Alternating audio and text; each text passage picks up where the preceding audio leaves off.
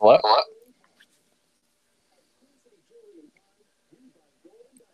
Yeah, I gotcha. All right, it actually worked this time. I was having trouble with it. It's always that third person that we'll see if Chase doesn't fuck it up. I'll take the under. What's up? New podcast studio. That's right, buddy.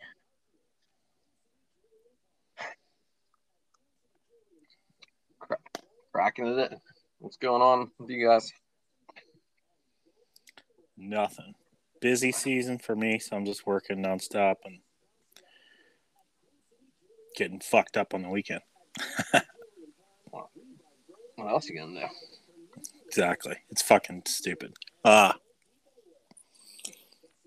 Did you find somebody for Saturday? yeah, no worries. Yeah, I'm bummed, but there's just too much going on right now. It's all good. Who's Jimmy's playing? buddy Russ, which he and I have become buddies too. Stokely knows him from Mad Tree. Jimmy goes to Hilton Head with him and his family every year, every summer, twice a year. I think he's a decent golfer. Who else is playing? Jimmy, you? Stokely. Oh, nice. All right. So, championship, obviously. Hey, yeah, I don't know what could go wrong. No.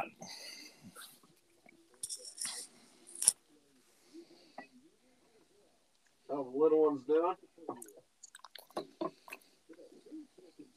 Good. She's starting to show a little personality. And He's what, 4 months?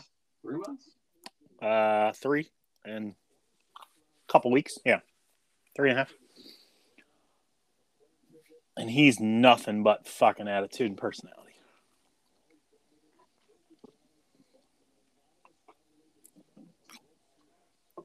Good times. Yeah, he's at a fun age. He's at a Casey with the Bengals age. Fun, miserable, fun, miserable. Well, let me tell you, buddy, that doesn't change. Mostly fun, but the miserable times are pretty annoying. They want what they want. Yeah. That is true. That is true. With the quickness. Yeah. Are you going? But he figured out tonight any games next week? I'm going Friday, but I'm not using my ticket. It's Jimmy's birthday, so we actually got Kim's tickets. Oh, nice. So, yeah.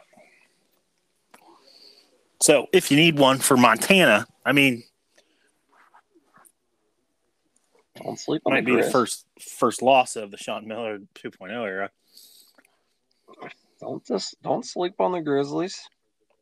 That's what I'm saying. I think they could be a very tough. I haven't done any research. I should ask Phil, but you guys hear me? Yes. Yeah. Nice. Yeah, Phil's already he's on what, Morgan State tape now? Day 2. Yeah, he's fucking crushing tape. Is that who they play Monday? I couldn't even tell you. The only reason I know is Munch told me. I think that's who they play. Could be wrong. Yeah. Phil's on Bearcat tape. Let's be honest. Like, he's into December for his scouting reports. All right, so are we just spending all of tonight talking about the return of Musketeer football? Is that what we're...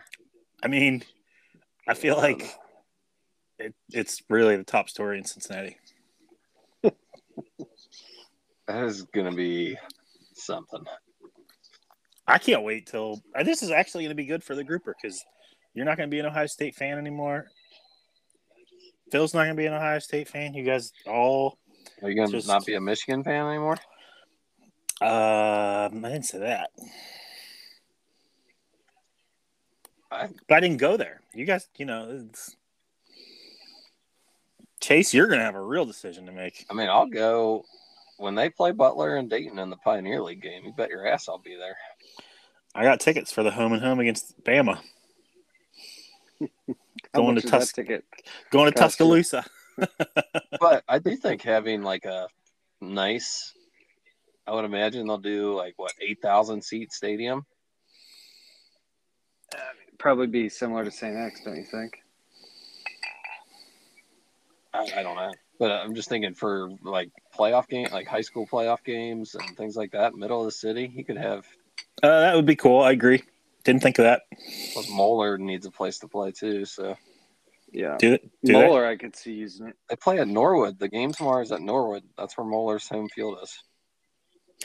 No. Well, I don't know if that's where their home field is, but it's neutral site. It's not at Moeller tomorrow? But they're the home team, but it's neutral site. At Norwood? So Norwood is where they play all their home games. That's where they play their home games. Well, I saw one of the other games, like the Elder game's not at the Pit. Huh. Which maybe Ohio High School Athletics said, well, it's not really a home game. But who's Moeller or who's Elder play? Milford. Maybe we should let's just break down the Ohio High School playoffs. That'd be more exciting than talking to Bengals. Who does X play?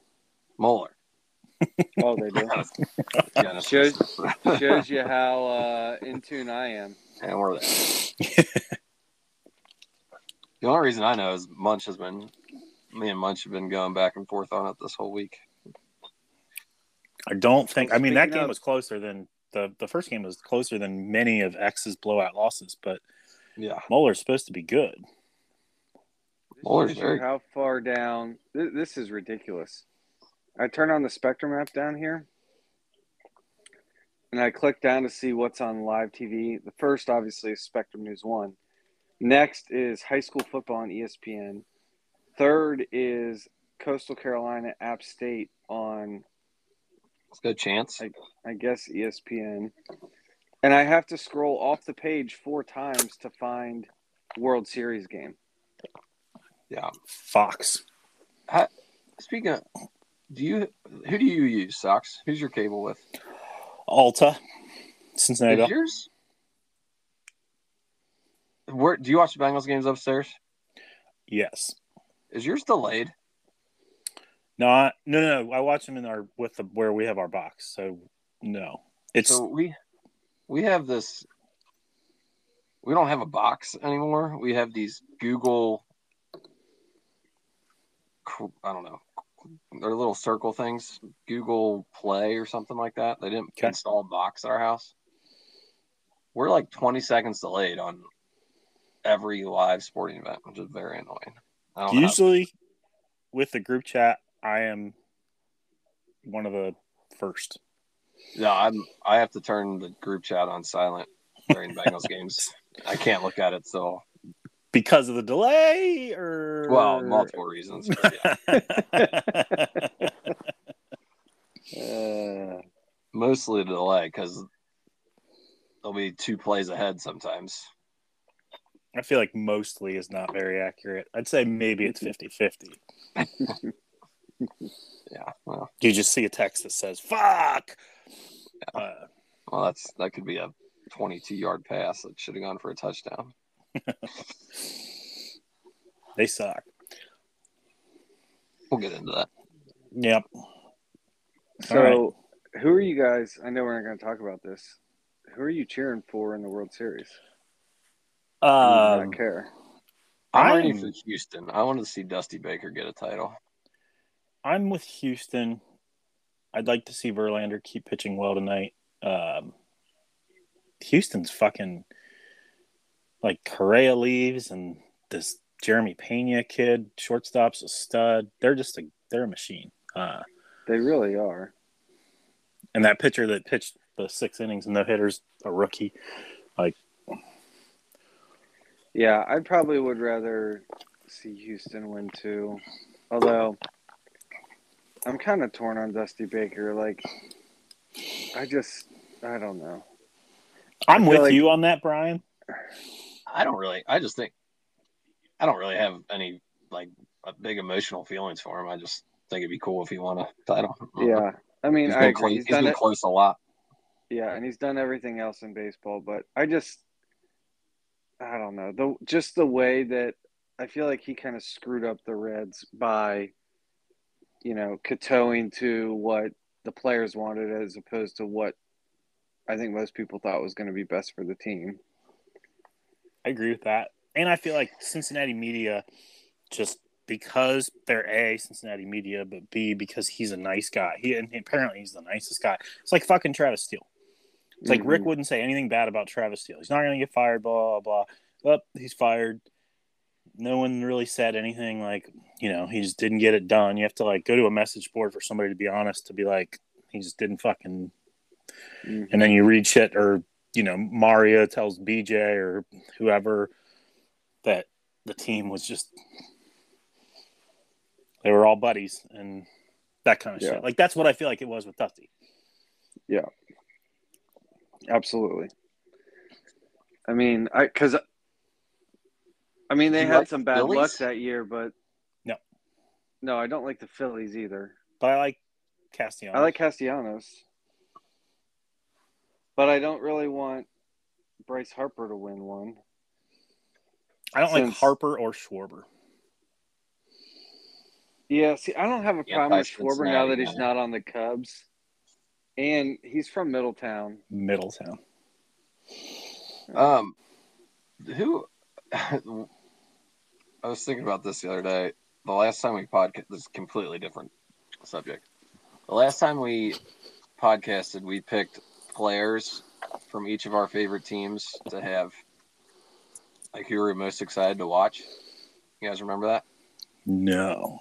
I mean, I remember that as a topic. I don't remember the specific choices. But yeah, well, I remembered 2 out of my 3. I remembered Ohio State and the Bengals. Xavier okay. What was the question again? It was like, I don't know how he phrased it, but of your favorite team. So you had UC football, Bengals, and Xavier. Sox had Michigan, Xavier, Bengals. I had Ohio State, Bengals, and Xavier.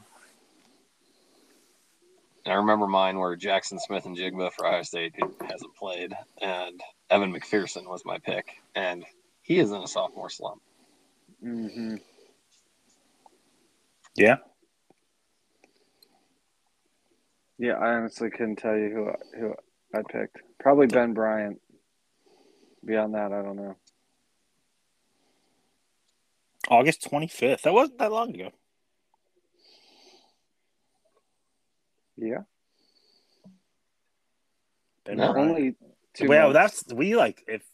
If there was people that listen to our podcast, there could be like a sports intoxication jinx. That's true. I believe I picked Colby Jones. I think we all picked Colby Jones. So let's hope not. Yeah, I agree. That'd be bad.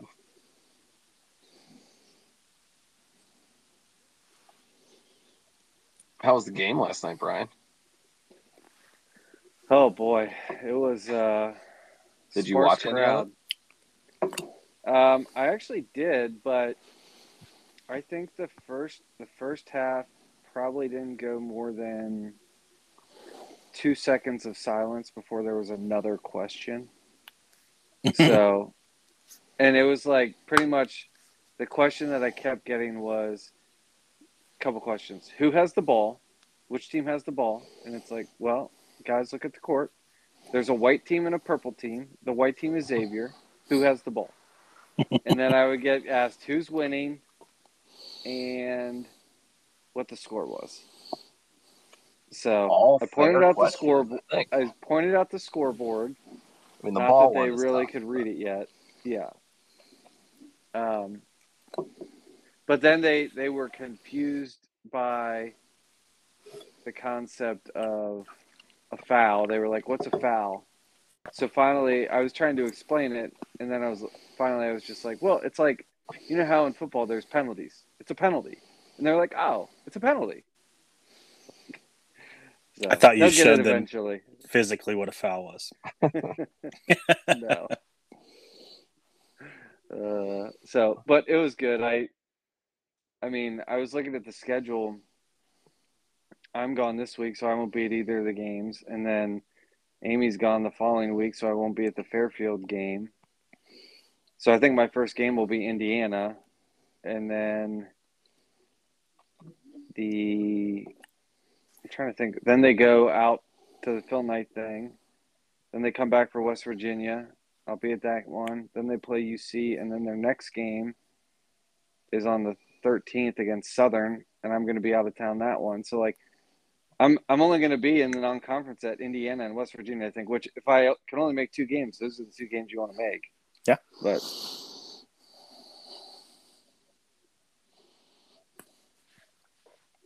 6:30 on a I will Saturday, say, West Virginia. Holy cow! the student section was like, I was shocked. We walked in, and I mean, they were screaming their heads off, and there wasn't an empty seat. It was kind of crazy.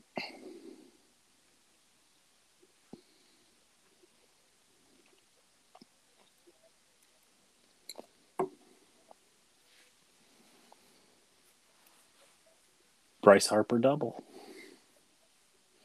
Yep.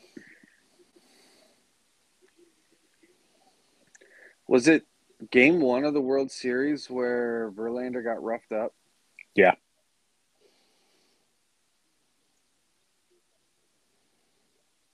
He could have held him to a single there. Yeah, that's It's also, have the Phillies been wearing these old school jerseys all season or postseason, or I don't really like them? Oh, I do. I don't know the answer to that.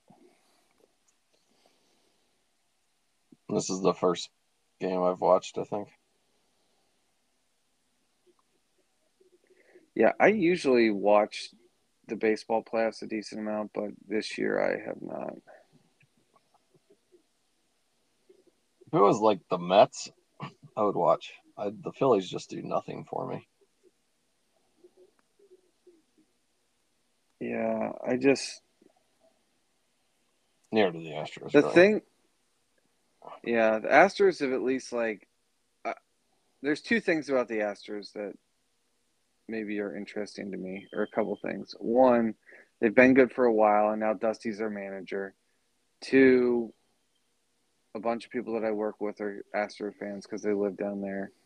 And 3, like Sox said, it's like they've got a couple guys, I guess, that they signed as free agents, like Verlander, but for the most part, it feels like the majority of their guys are like homegrown talents that have just been studs, whereas the Phillies have signed Real Muto, Harper, Castellanos, Gene Segura. Like all of their guys are just free agents that they've just spent money on. Yeah, Schwarber.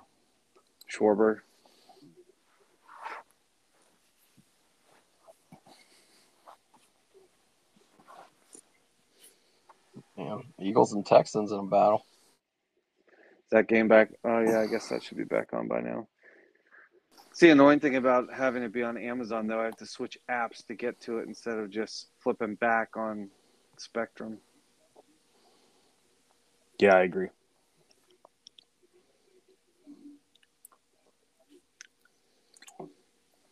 All right. Should we get this started? Yeah, so what are we chatting on tonight? I feel like we should start off with Xavier, and then we'll talk about the Bengals. We'll see how it goes. Maybe we'll mix in a little college football. Yeah, that topic won't be as fun for me this year. Fun for you guys, though. That game is going to be wild. Although Michigan's got one test left. The Illini. Yeah. Does Ohio State have anybody difficult left? No, they're at Northwestern. They play at Maryland, which that could be interesting. And Indiana, I think. Here. Okay.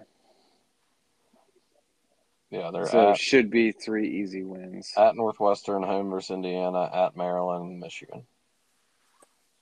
And who does Michigan have left? Rutgers, Illinois, Nebraska. No, yeah, Nebraska too. Is Illinois at home or on the road? Home. Senior day. Okay. But Saturday night, they go to Rutgers, and you know what they say. You do just walk in. Yeah, you do. Everyone does. That didn't used to be the case when Big East football was still a thing. And Greg Schiano. Well, I guess Greg Schiano is back, isn't he? He's back.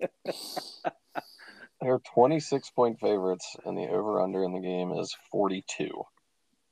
So, wow. Rutgers is 4-4 though. Not great wins though. Not great wins. All right. We'll go.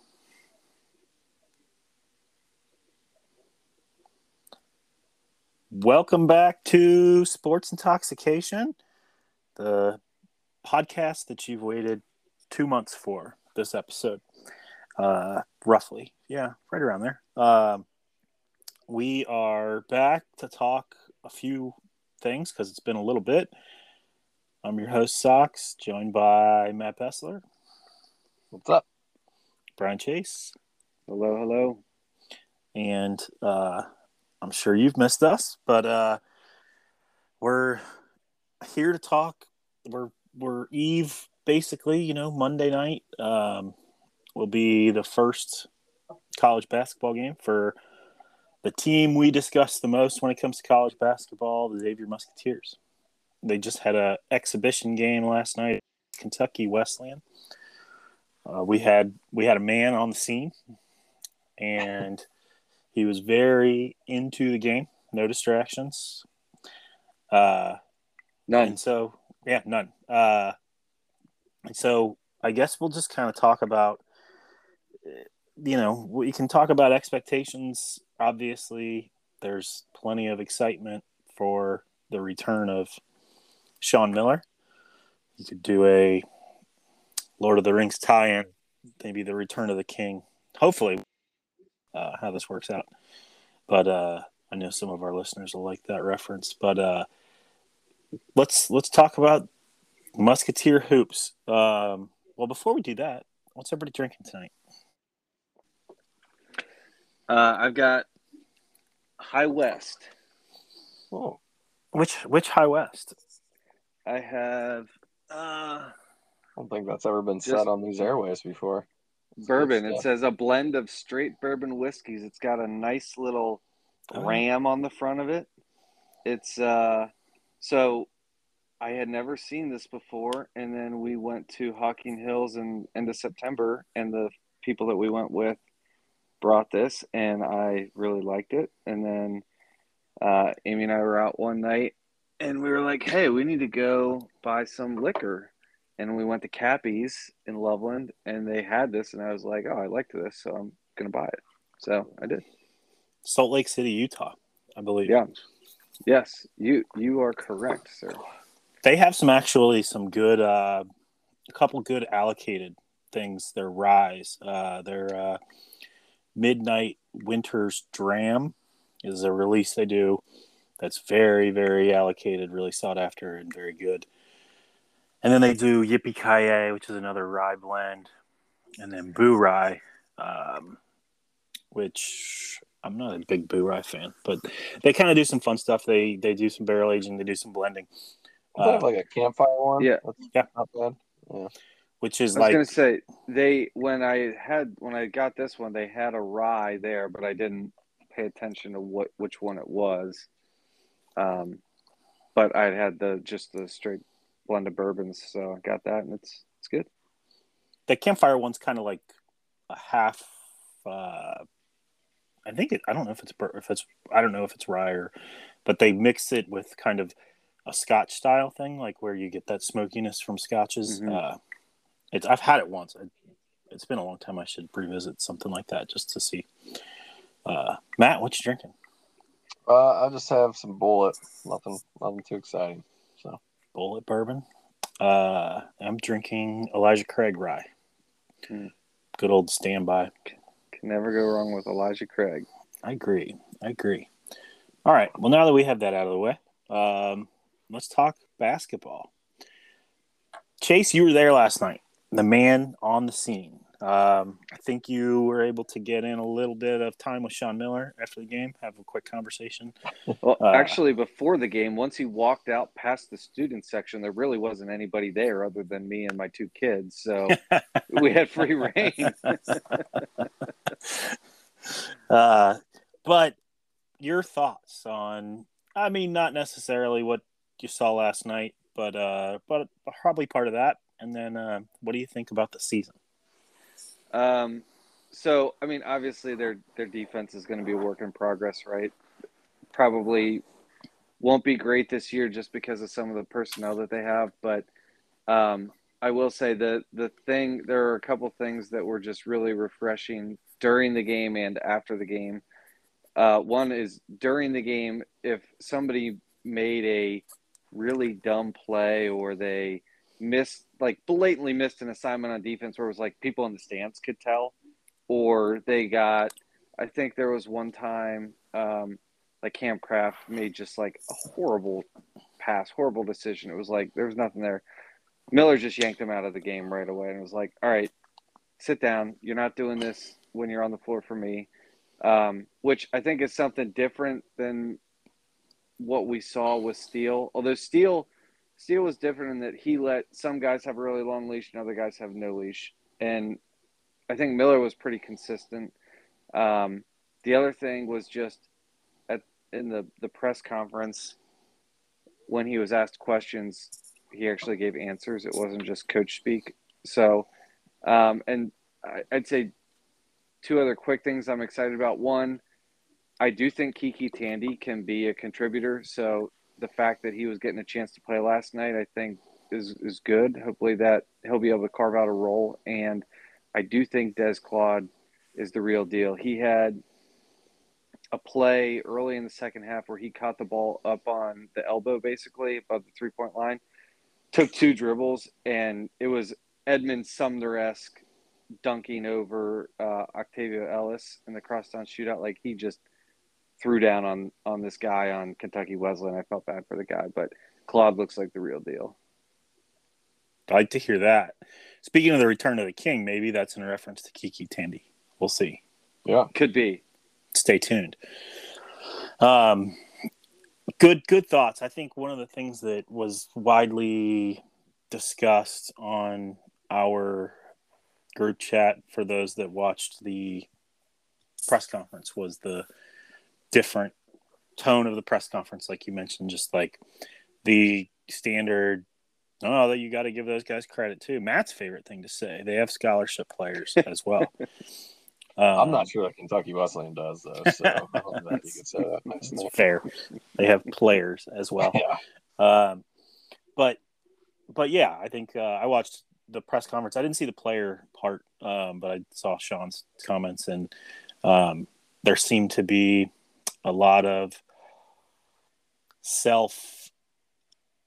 taking the blame for certain things on his part, and just talking about how they need to get better and they need to improve, and they're going to be in work in progress. But it had a different tone. Matt, thoughts? Yeah, I mean, I think the only thing I can speak to last night is I was not one of the privileged few to get that insider access at the game, but well, you had the option, you just chose not to. Yes, no, that's very true. I did choose not to go.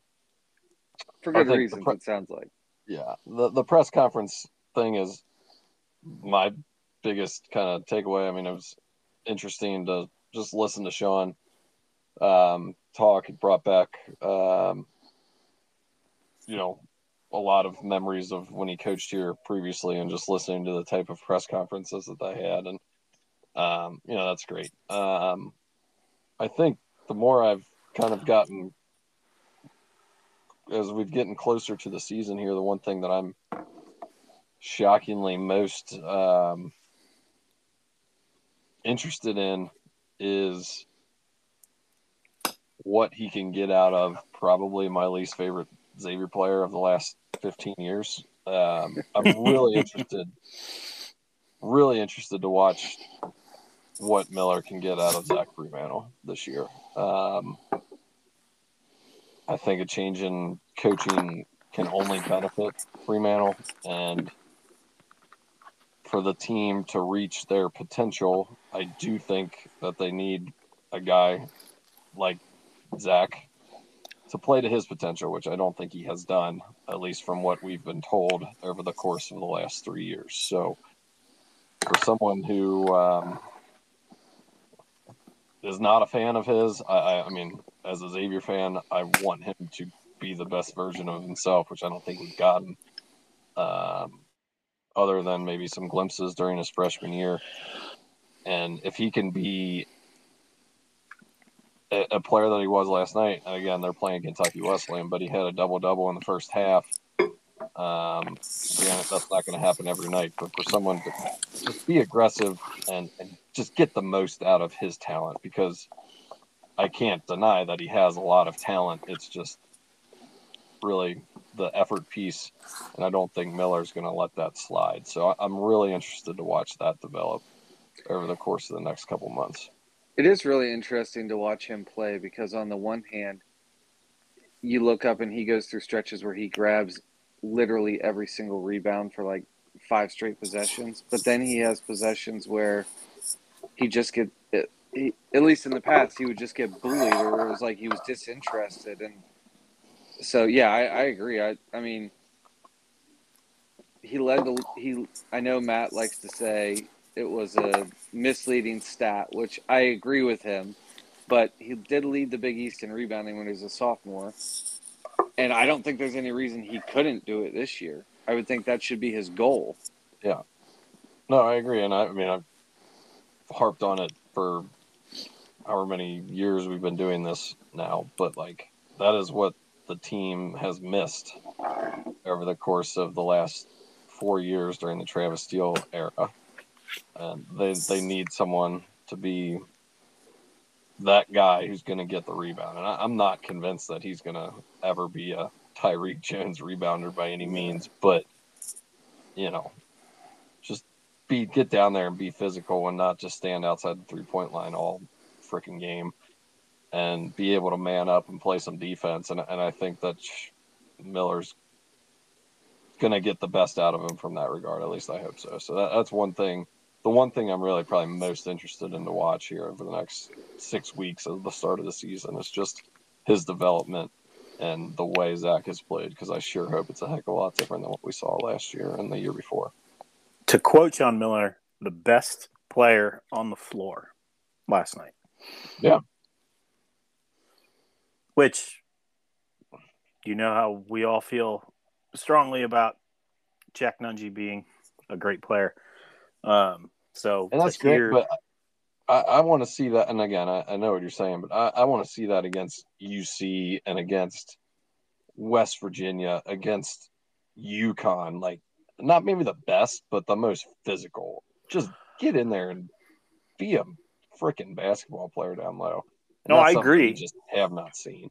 And I don't think Miller is going to let him not do that, or he's not going to play, because that's what they're going to need from him. I agree, and I think that the interesting part about him, and yes, his stat line was good and all that, but I'm saying the interesting thing that was about him being the best player on the floor last night was that Jack Nungy had a very similar position Jack Nungy's a 5. Fremantle's going to play 4 and 5. But to hear that is at least an encouraging sign. Yeah. Oh, absolutely. I mean, the other thing that I think stood out was,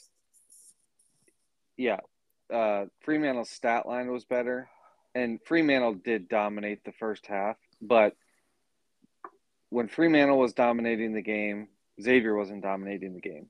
When Colby Jones was dominating the game, Xavier was dominating the game. His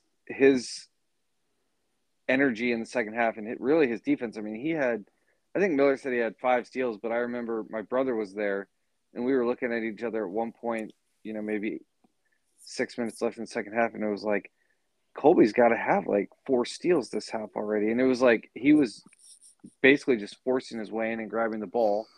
And then he also had some nice baskets, some nice dump offs for easy baskets to Fremantle and Nunji. So I don't know. Colby was just as good, I think. Well, I think that's a really interesting point, and I think I was worried this topic was going to fizzle, but I think the conversation of Colby Jones leading back to that press conference again, spending a lot of time on press conferences this early, but Sean Miller saying Colby Jones may not be the player that dominates, that takes over the game from an offensive standpoint.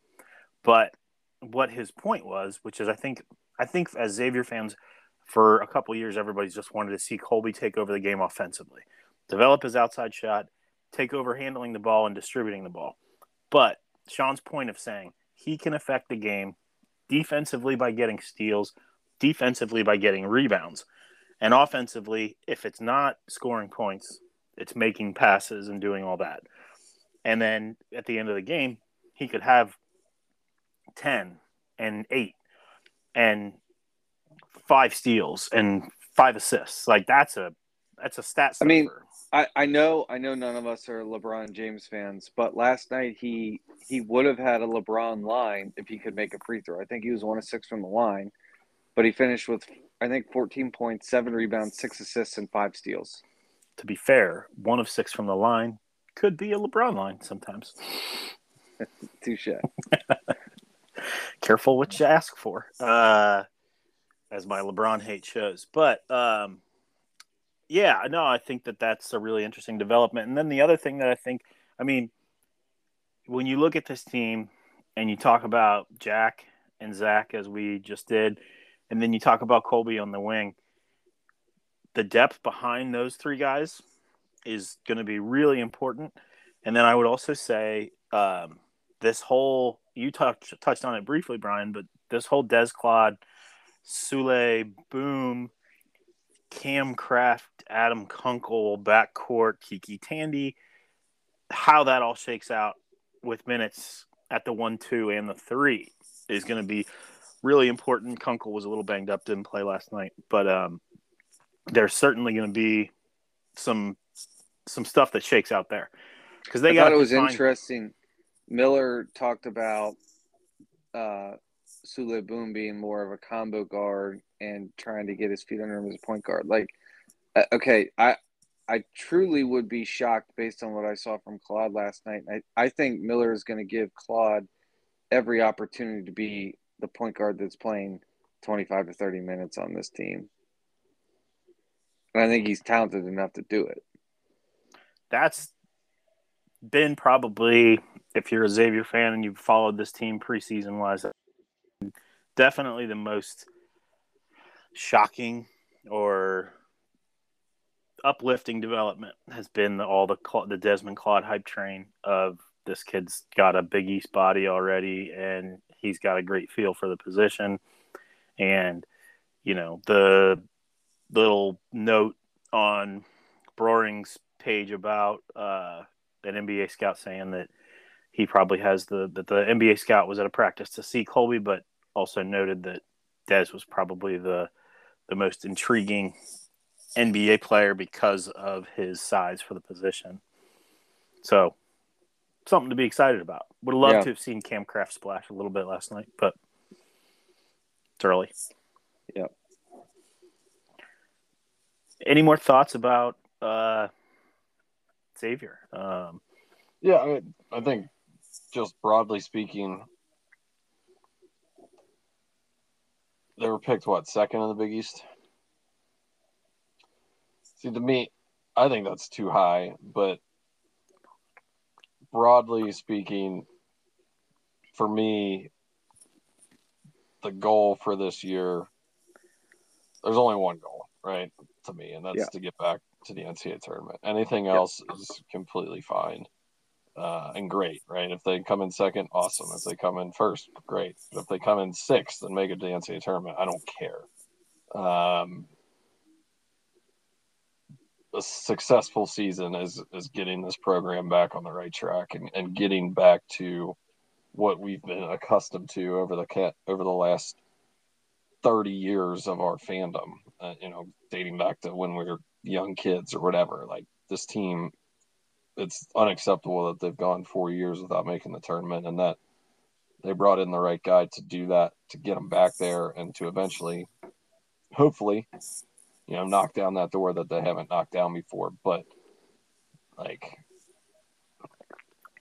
the team doesn't have all the talent in the world. But I do think they have enough talent to get back to the NCAA tournament. If they do that, I would call this a massive success of a first year for Sean back on the job, and just lays the groundwork for recruiting and everything going forward to get them back to being a top 3 program in the Big East for the next 8 years or however long he's going to be here. So, yeah, I agree. And I agree 100% that second is too high in the preseason polls. I don't know if that's just people deferring to Sean Miller or if the rest of the Big East just had that big of a talent exodus. I really have no idea, but I agree. Get back to the tournament is the goal. Anything above that is gravy. But if you don't do that, I'd say it's kind of a failure, because I do think I'm not saying the pieces necessarily all fit well together, but Sean Miller is obviously a very good coach, and there's enough talented individuals on this team that there's got to be some way to piece this together to get to the tournament. I mean, Steele, quite frankly, had him in position to get the tournament going into February the last 3 years, and then they just completely peed down their leg, which I don't think will happen under Miller. You win one more game the last 4 years, they're probably in the tournament 2 of those years. So, I mean, I'm very excited. I mean, I expect some bumps early on, just given the schedule. I mean, I would expect Indiana to come in here, quite honestly, and probably punk them a little bit, just based on – I hope I'm wrong on that, but I think Indiana's really good. I'm not sure that Xavier has the horses to hold up there. I'm sure it'll be close, but after that they go to that whatever that tournament is in Oregon they're playing in, and they have to play Florida. That's a winnable game, but Gonzaga, Duke, the other teams in there. So I wouldn't expect this team to be 10-2 like they have been the last 4 years. No. But it would be great if they could win that Florida game, and then at least your 2 losses are going to be – they're not going to hurt you, and maybe you pull an upset. Absolutely. And I don't want to say that they can't beat Indiana. I would be shocked if they did. But, like, I will say that game is one of the most exciting games that one of the games that I've been most excited to attend in the last number of years that Xavier's had. I think that is going to be an insane atmosphere. Yeah. I mean, the Ohio State game night was pretty cool. The what? Ohio State game last year was pretty cool. Yeah. I think Monday night will be really cool too for whatever, how sappy it is. It doesn't really matter, but I think Monday for Miller coming back for his first regular season game is going to be a really cool environment. So I'm excited for it. It'll be a good year. I think they have a chance to surprise people, but we'll see. I think the Big East is going to be a little bit down. There's a chance, right? I mean, Creighton was picked to win, and I'm sorry, I just don't think. I mean, I think they're good, but are they a preseason top 10 team? I mean, the Big East is really interesting, right? I mean, with all the coaching turnover, obviously Villanova is going to be good, but I can't imagine there has to be some sort of drop off there. I can't imagine that. And maybe Neptune's going to be that good, but there's just the window is there right now for X to really lay the groundwork this year and Miller to get the guys in here that he wants and for this program to really take off again. Yeah, and that's very much what's needed. They've already got, if there were any other coaching hire other than Sean Miller, I think there would be a concerted effort to re-energize and re-establish a little bit a very, very loyal fan base. But with Miller coming in, you don't even have to. I mean, it's already there. You know what? They have 8,600 season ticket holders, and the place holds 10,200 people. So that's insane. Yeah. So I'm completely changing topics here, but this somehow just crossed my mind. I don't know how I didn't realize this before. They were talking about on the football game about how Philly has got this game, they've got the World Series game, and they've got the soccer team is in the MLS championship, which I don't know if that's, I guess that's not tonight, but it's this But weekend. then I was like, well, wait a minute. It's Philly, Houston in the NFL and in the World Series tonight. Oh, yeah. Yeah. I think Houston, the city, is probably a little more focused on baseball than the Texans. I would agree with that. Although the Eagles are having a great year, so maybe. Yeah. But yeah. And any more thoughts? Dissection? So, one question. 2 questions. Yes or no? Do they make the tournament, and do they win a game in the tournament? I'll go first with that. I'll say yes, they do make the tournament. And I'll be a homer and say they're wearing white and they win a game. Okay. Matt? I would probably lean the same way. I'm thinking 6, 7, 8 seed, something like that. Win a game. Yeah, they'll probably get a 7 seed, and I'm sure the committee will give them Arizona in round 2 or something like that. And whatever. Yeah, you're probably right. Again, just making it back there would be. Yeah, agree. But making it back and winning a game, now you're talking. Yeah, for sure. So, another topic that we probably must discuss, as it's a popular topic on this particular podcast, would be the Cincinnati Bengals, which have crawled out to a slower start. Good thing we didn't do the annual pick game by game, because I probably would have had them 9-1, maybe 10-0. They had a very soft front of the schedule, which got even softer as the events unfolded with backup quarterbacks all over the roster, all over the schedule. And after just getting dismantled on Monday night by the Cleveland Browns, which clearly just, I mean, is a matchup problem, which is not something you really say that often in the NFL. The Bengals are 4-4. They play the Carolina Panthers this weekend, and then they have the Steelers and then the bye. No, bye after this week. Bye and then Steelers. Okay. So you could be 5-4 at the bye. You could be 4-5 at the bye. You have the Steelers, which is a winnable game, but obviously it didn't work out great in week 1. So you can just kind of freelance here as far as thoughts on the Bengals this year, but also basically what I would like to know is if you guys think that there's a run in this team, and you don't have to say definitively if they're going to make a run, but do you think there's even one in there if certain things click?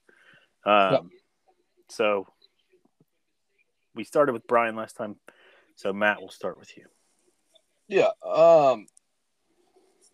I do think, to answer your second question first, I think there is a run in this team. Now, that being said, that run has to start on Sunday. I'm not. What I was going to start with here is I'm not overly panicked yet. I mean, concerned. Yes, there's issues for sure. But you got to beat Carolina this week. If you beat Carolina this week, you're at 5-4. You get the bye to hopefully figure some things out, and then you go to a very winnable game against Pittsburgh. It's scheduled right now to be a night game, a Sunday night game. I have to imagine that's going to get flexed out, just given the Steelers kind of, and hopefully it does. I have no confidence in this team to win a primetime road game, so hopefully that gets flexed to a 1:00 game, and you can win that to get to 6-4, and then you get the Titans. Next 3 games are very winnable, right? But they've shot themselves in the foot by some of the losses that they've had already this year. Losing to Trubisky and losing to Cooper Rush. We all know that. But at the end of the day, they're 4-4. They beat Carolina. They're 5-4. And can go into the bye. I think there's a path to get to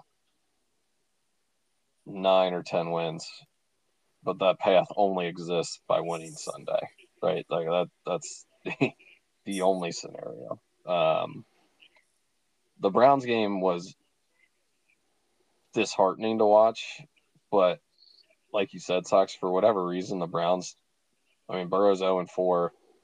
They've won, 9 out of 10 against the Bengals. Like, for some reason, the Browns just absolutely own them. Yeah. So, whatever. I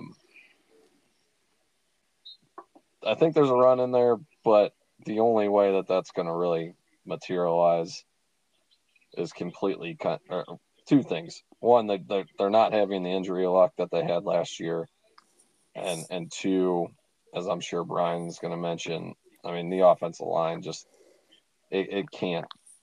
It's not holding up to where it needs to be against good pass rushers. They played the Saints and the Falcons and looked great.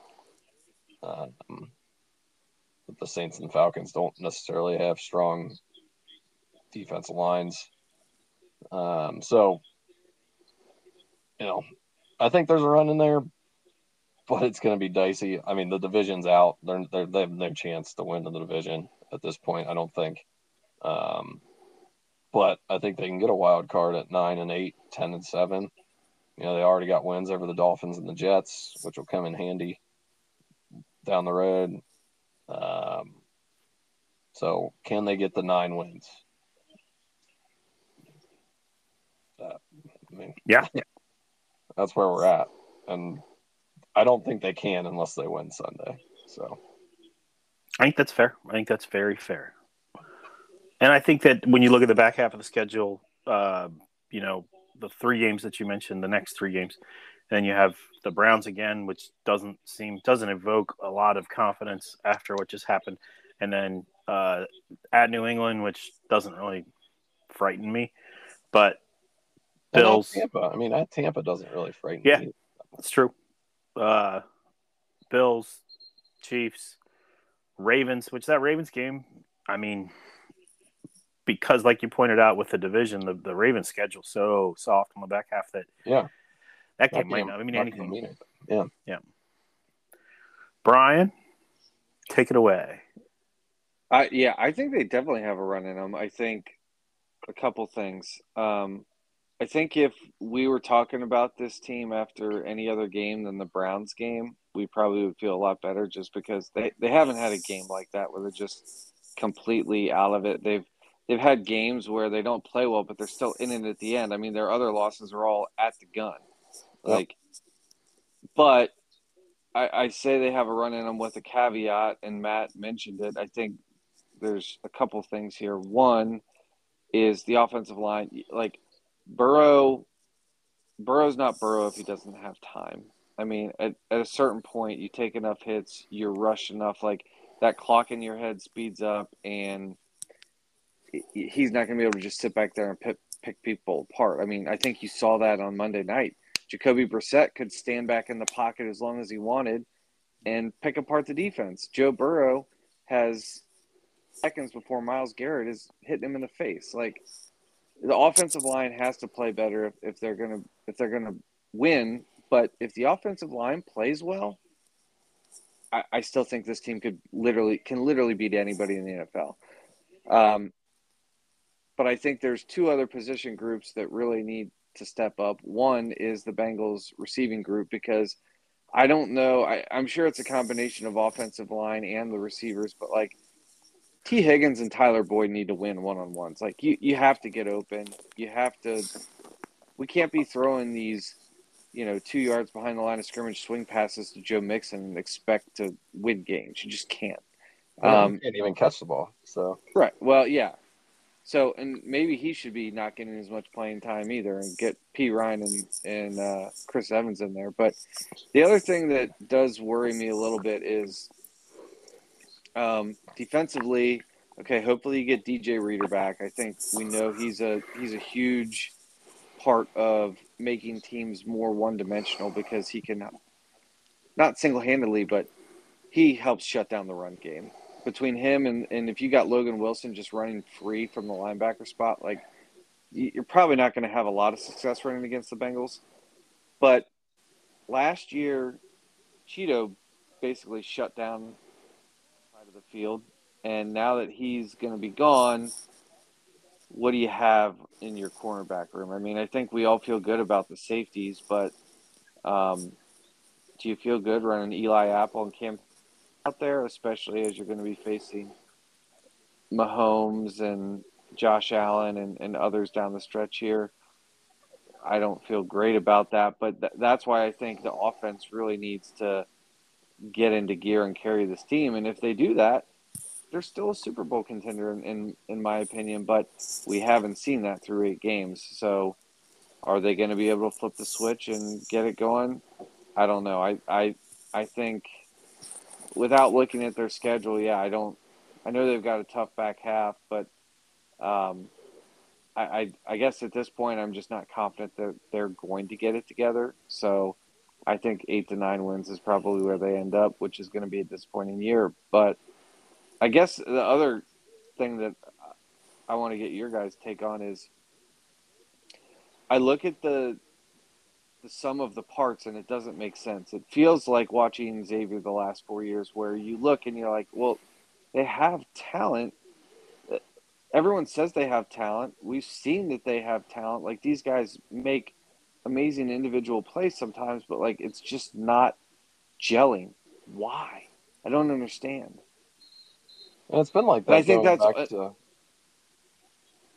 the playoffs last year. right. The playoffs, the defense carried them in the playoffs last year, and the defense has carried them so far this year, other than the 2-game stretch, Saints and Falcons.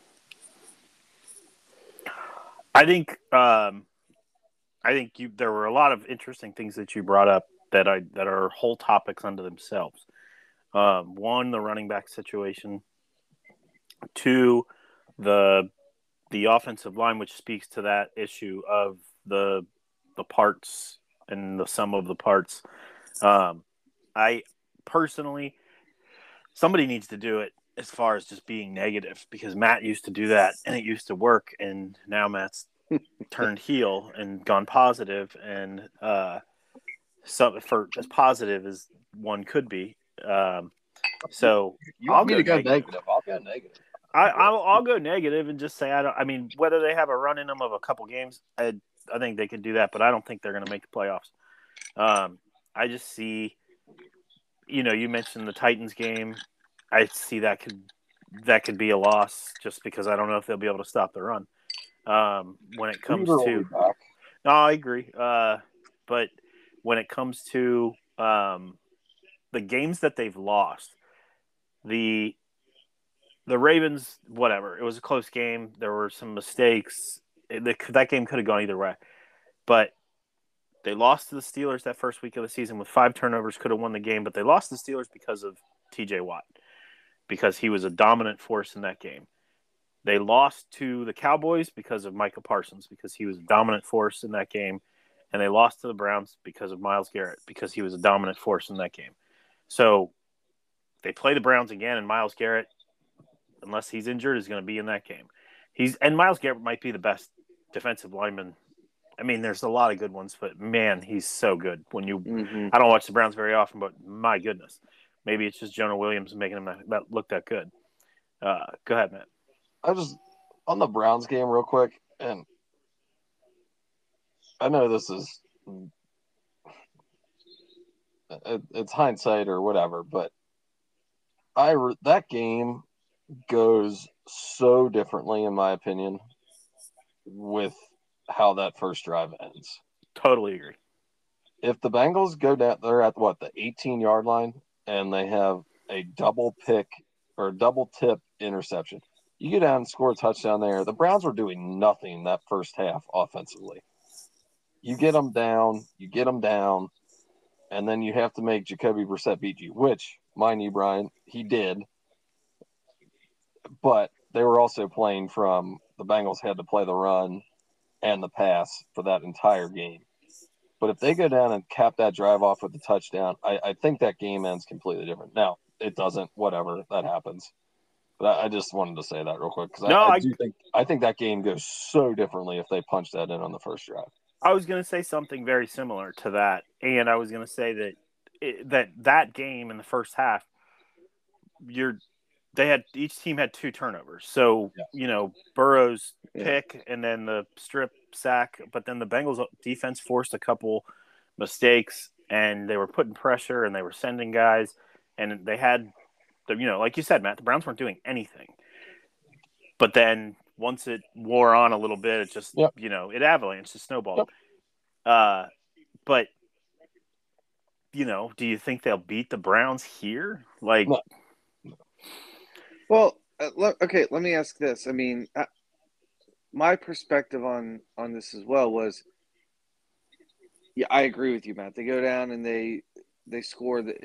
That game is completely different. But the game was close the entire half. And then once they got down, 18-0 after the first drive in the third quarter, it's like, all right, now we're kind of screwed. But I don't understand why. I know Joe Mixon isn't going well, but why does Zach Taylor just completely abandon the run game at the first chance that he gets? I mean, you look at where Myles Garrett and Jadeveon Clowney are lining up. They're lining up 3 yards outside of the tackles. I'm sorry, but you're not setting up Jonah Williams for success if Myles Garrett can line up 3 yards outside of him and just get a running start at Joe Burrow. You have to be able to run the ball inside of that. Yeah. And I don't know if they couldn't do it or Zach Taylor just refused to do it. But it was infuriating. You can't win, in my opinion, you can't win in the NFL if you're running the ball 10 times in a fucking game. Come on. And I think there's something – I totally agree with that. But I don't know if you guys follow Charlie Goldsmith on the Inquirer, who covers the Bengals. But he had posted some pictures yesterday or whenever this week about the run game. And, there was a cutback that Mixon had that it might have been a touchdown. I mean, it was a wide open lane. He was behind the right tackle by a couple yards. The cutback was to the left, wide open. He bounced it out, and it went nowhere. And that's one of the things where I don't know, obviously, what Zach Taylor and Brian Callahan are thinking when it comes to the play calling and not calling. But, have they just completely lost confidence in Joe's ability to make the right cut or make the right play or see the field? And then, because this is a huge part of this whole conversation when it comes to the offensive line and protection, it's clear that they prefer Samaje Perine in pass protection. So if you feel that way, then I would try to get the guy a freaking series. Early, maybe it's a second drive, it's a first quarter series, third drive, whatever it is, whenever it is, I would just see if it makes a difference in the run game. Because we saw it, I don't remember what game it was where they showed some life with it. Maybe it was the Jets that Perine where they started. The Jets, he closed them out. Yeah, that's what it was. And there started to be, is this? And then nothing came to fruition. The other thing that's absolutely infuriating to me when it comes to play calling or coaching decisions, whatever you want to call it, is that the biggest gain that the Bengals had in the first half was a 26-yard pass to Chris Evans that was a great play, drawn up well. Chris Evans ran a great route. He did a hesitation in the route to get a tiny bit of separation. The ball was thrown great by Burrow, and that ball was out early. For a running back to make that kind of catch with pretty tight coverage, I feel like you got to use him. And if you think he's no threat to run the ball, then run him every now and then just so the defense has to stay honest. But then if you split him out 5, because the Bengals love to run 5 wide, I don't know. I think that's kind of where I'm another area where I just see this comparison to Travis Steele and even Dusty Baker we were talking about before we came on here. It's like they just roll with their guys, and it's like, yeah, but your guy sucks right now. So let's give these other guys that are on the roster a chance and see what they can do. The other thing I'd like, and I know, it's kind of hard to do when you're going backwards on every play, but I feel like Burrow, and he has been, but they are so good when they're moving in rhythm and at tempo. But I just feel like the Bengals, when they're on offense, it is so freaking slow. Yeah. They get a 15-yard completion over the middle, and then, all right, bring it in. Everybody rest up for 40 seconds. All right, here's what we're going to do. All right, well, now you get a 10-yard sack. I agree. Go. What do you what are we doing? You have these weapons, and you have the defense. If you get a big play or you get positive yards, let's move it up the field. Let's keep moving. Let's go. Also, let's go. Heard and this somebody is exactly say what I was talking with side note or tangent, but in our group chat, with the Ohio State game on Saturday, it's like you have all the talent in the world, and you are just letting the defense dictate to you what you're going to do. Go out and dictate it to them how you want to play. Well, and you'd be doing the offensive line a favor by doing that, by firing off the ball quickly, whether it's a run. I think it's like exactly like you guys said. If it's working faster and it's mixing in the run, that helps the offensive line. So they're not stepping back every pass play after, like you said, Matt, giving the defense 40 seconds to recuperate.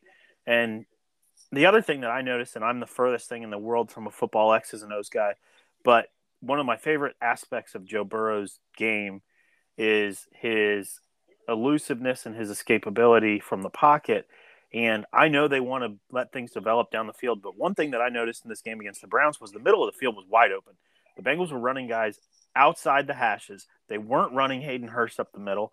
And as we saw with all those leaks by Mixon, the back was going out into the flat.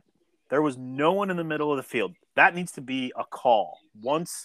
If they're going to do that, once every series, let Joe run for a first down. Yeah. Get it going. I just feel like it's missed opportunity because it's a weapon, and they're so strong-headed about trying to get the thing down the field, but then that takes time. And when it takes time, you get that 10-yard sack that you mentioned. But I agree with what Matt was saying on the no huddle. I forget if I heard this, if it was someone talking about a college basketball game or an NBA game or an NFL game, but it's like, all right, if you think you have the better players, what's going to give you the most opportunity to win the game? Run more plays, because there's a better chance that you're going to break something open the more plays you run. So if the Bengals really think they have all these weapons, which we think they do, I mean, I would be trying to run that offense as fast as I could. Yeah. You know what? Yeah, you're going to have some 3 and outs, but guess what? You're going to punt the ball, and hopefully you're going to get the ball back, and then you can go again. And it just dumbfounds me the lack of urgency that this team plays with, specifically on offense. Well, I think that's a good thing from a football coach's perspective, is to understand when you need to go fast and understand when you need to go slow, and not just do it the way that you do it because that's the way you do it. Do it because it can be successful at times being fast. And when there's times when you obviously need to, if it's, the 4-minute or 6-minute mark in the first half and you want to have a methodical drive and not, okay, then that's fine. But the rest, no, I totally agree. Totally agree. But there's a theme with this team, and it's you go on the road, you're down 2 scores at halftime. They've been down 2 scores in 4 of the 5 road games this year.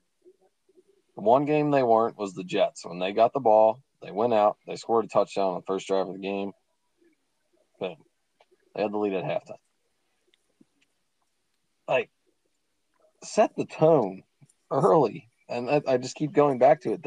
I just feel like they let the other team dictate to them how they're going to play on offense until it's, oh, shit, we're down.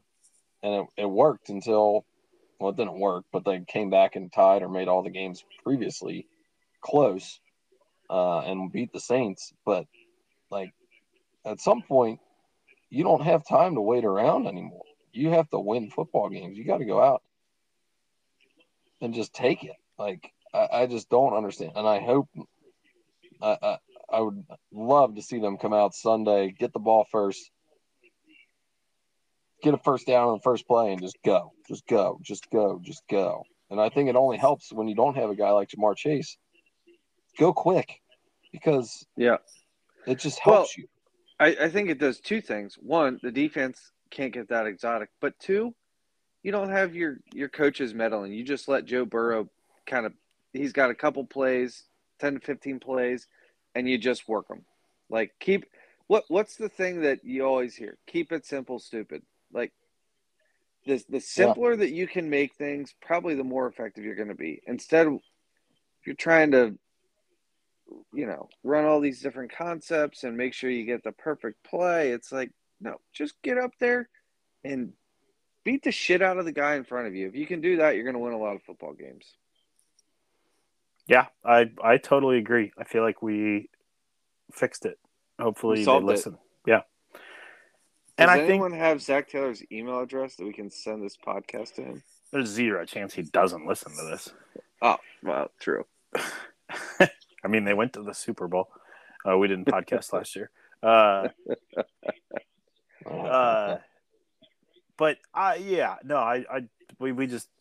we nailed it. It's frustrating. And when we talk about the talent level and things like that, and I feel like with Jamar Chase out, when you talk about keeping it simple, there has to be, it can't be we're just going to do what we do. Well, make some adjustments. And I feel like Hayden Hurst, I don't know, I don't watch enough tape, but I feel like he catches the ball. I mean, when they throw it to him, how often is it incomplete? Whereas when they throw it to Higgins or Boyd, who are great players, defenses are keying on those guys. Yeah. I agree, but I also think there's 31 other teams in the NFL that probably most of them don't have 2 receivers that are as good as T. Higgins and Tyler Boyd, and somehow their coaches still get those guys open and get them the ball. It's not like everybody else is throwing for. Like Higgins last year made a living, and maybe I haven't paid close enough attention to it, but he made a living on the 12-yard slant across the middle. He makes those balls. He makes those catches. I don't feel like they've done it a lot this year. They've tend to use him more as a vertical threat on the outside, which he's done really well at. But Burrow just doesn't have time to get into that progression. Right. So, I don't know. A lot of problems. And it's the Carolina not games. they have to win the Carolina game. There are a lot of problems, but I do really think if the offensive line could hold up, it solves a lot of issues. And that's it is. And then you think about it, a bad snap on a PAT and a terrible goal line series away from being right 6-2, and they really could be 8-1, not 8-1, 7-1. Yeah, but they're not. No, right. Yeah, I mean the Cowboys game doesn't bother me. The Browns game doesn't bother me. I mean it bothers me, but it's like they got smoked. the ones that you're going to look back are clearly going to be the Steelers game, but then also the Ravens game. It's like they should have won that game. Yeah. Yep. And that's why it just, you know, I when I look at this, I'm just like, man, I just feel like I'm watching Travis steal Xavier again, because how many times do we say coulda, shoulda, woulda in those games coming down the stretch? It's like, But oh, but their best Travis player Steele made a did not dumb go to us. play. Zach Taylor. Matt, say what I get it, but I get it. Zach Taylor's not going anywhere, but like it's just frustrating because Lou Anarumo is the best coach on this team. The defense is clearly doing their part. The offense, like you said it yourself. It's been clunky. It's been clunky since the Kansas City game last year, and if the offense was as explosive as we expected and wanted it to be, the Bengals would have won the Super Bowl last year. No, I agree. I would say that Zach, and I think I've said this before, Zach Taylor is a phenomenal head coach. He is not a good offensive coordinator. I think he's an outstanding head coach. Yeah, I don't think I can't disagree with you on that statement. No, I think that's a very fair statement, because I think he does a good job managing the clock. I think he does a good job managing his challenges. I think he's aggressive sometimes. And yeah, no, I mean, I think the culture thing is the culture thing. Big. I mean, say what you want about it, but I mean, in 2 years he took a team that was, now granted, he obviously had a massive assist by drafting 2 players that they did. I'm not going to discount that, but he still got his guys in here that he wanted, and he took that team to a Super Bowl. Right. You can't take that away from him. He deserves you can't take that away from him. Offensive play calling wise, I certainly would agree that he has his shortcomings there. But I don't think you can discount him as a head coach. Now, unfortunately, you have to lump in the offensive side of things because that is part of his responsibilities too. You can't, and I agree that he's done a great job with the culture. He's done a great job. I mean, he took him to the Super Bowl. He's done an incredible job. But and this is likely unfair to Zach Taylor, but part of me still also questions, all right, how much of this success is Zach Taylor, doing everything right, and how much of it is just the fact that the Bengals have freaking Joe Burrow?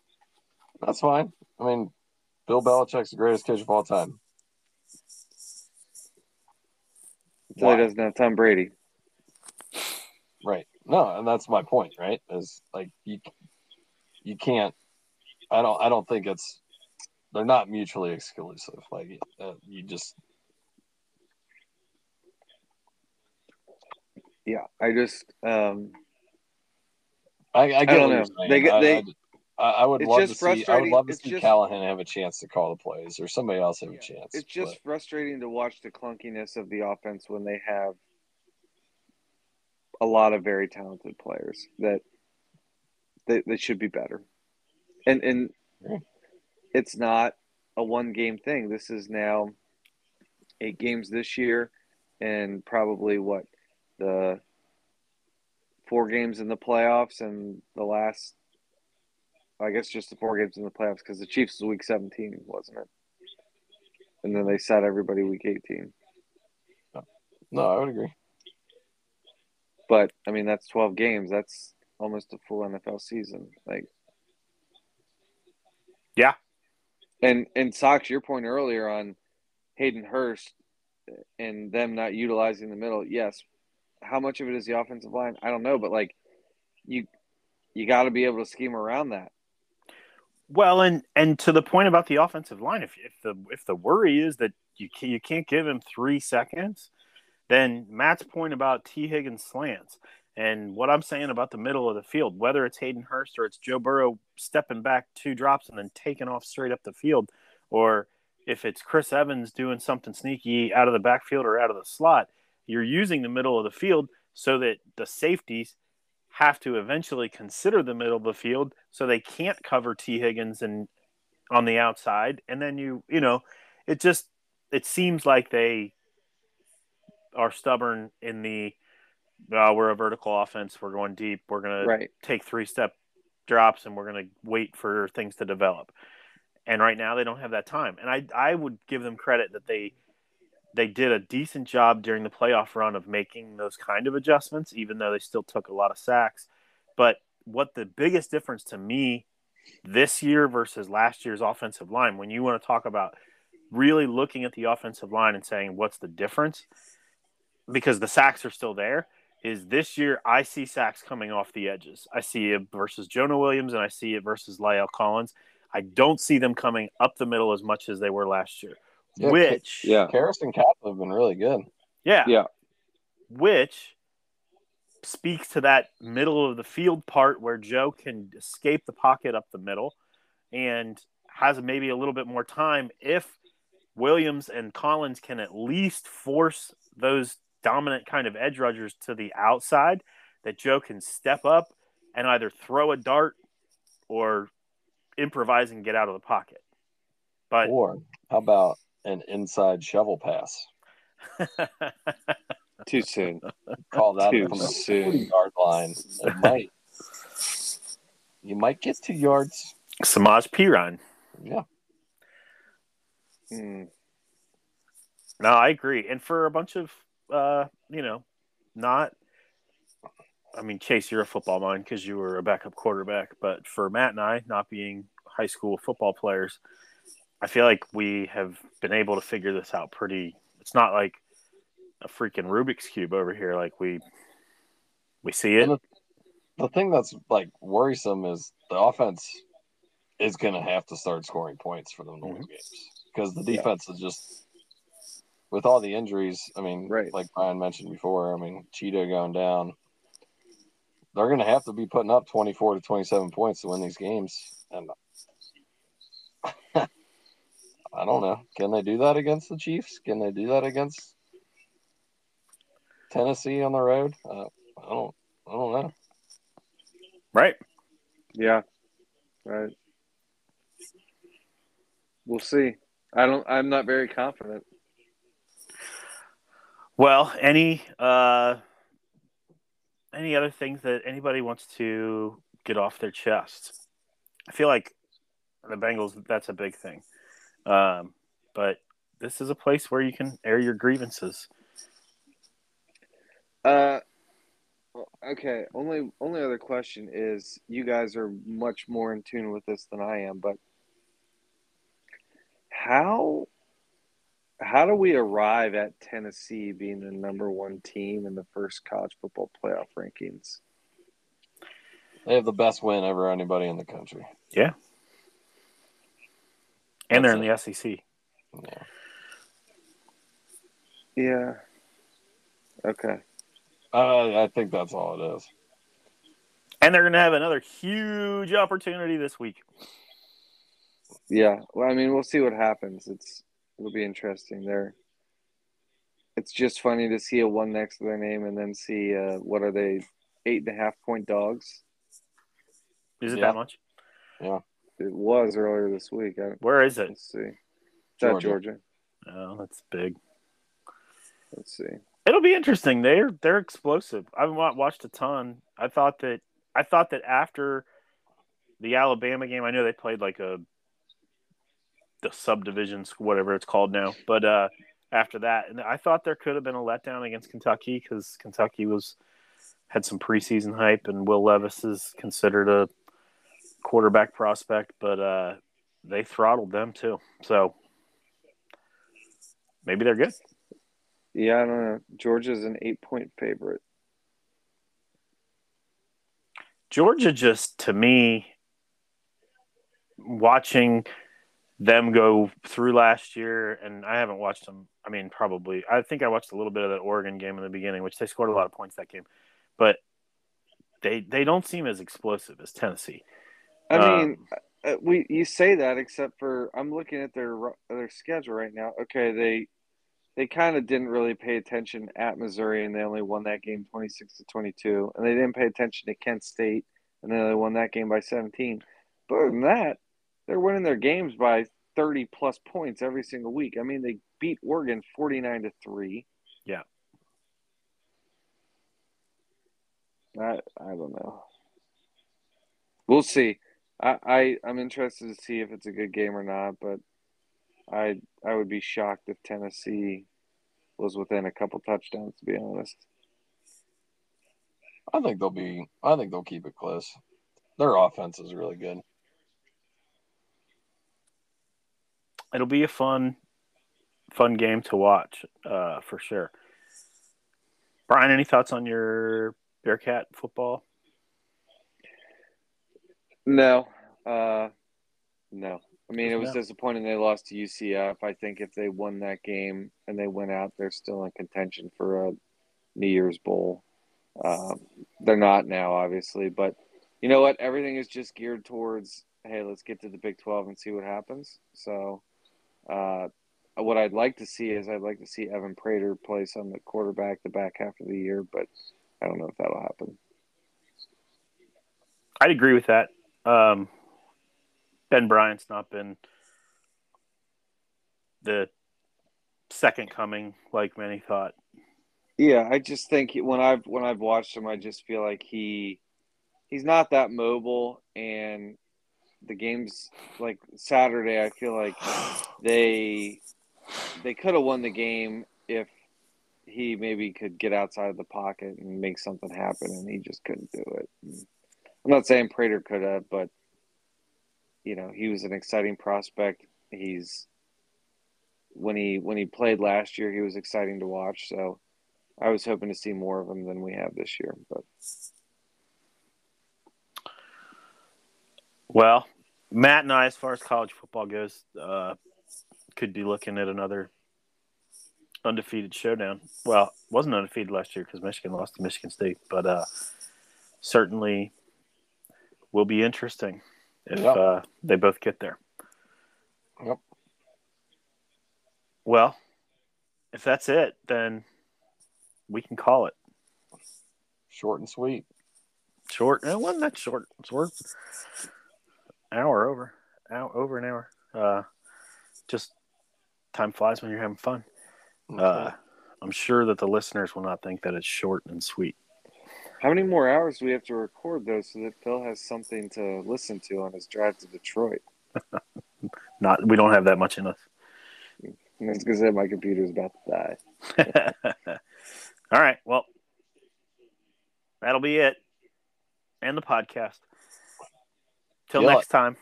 All right. We got disrespected a little bit before the game.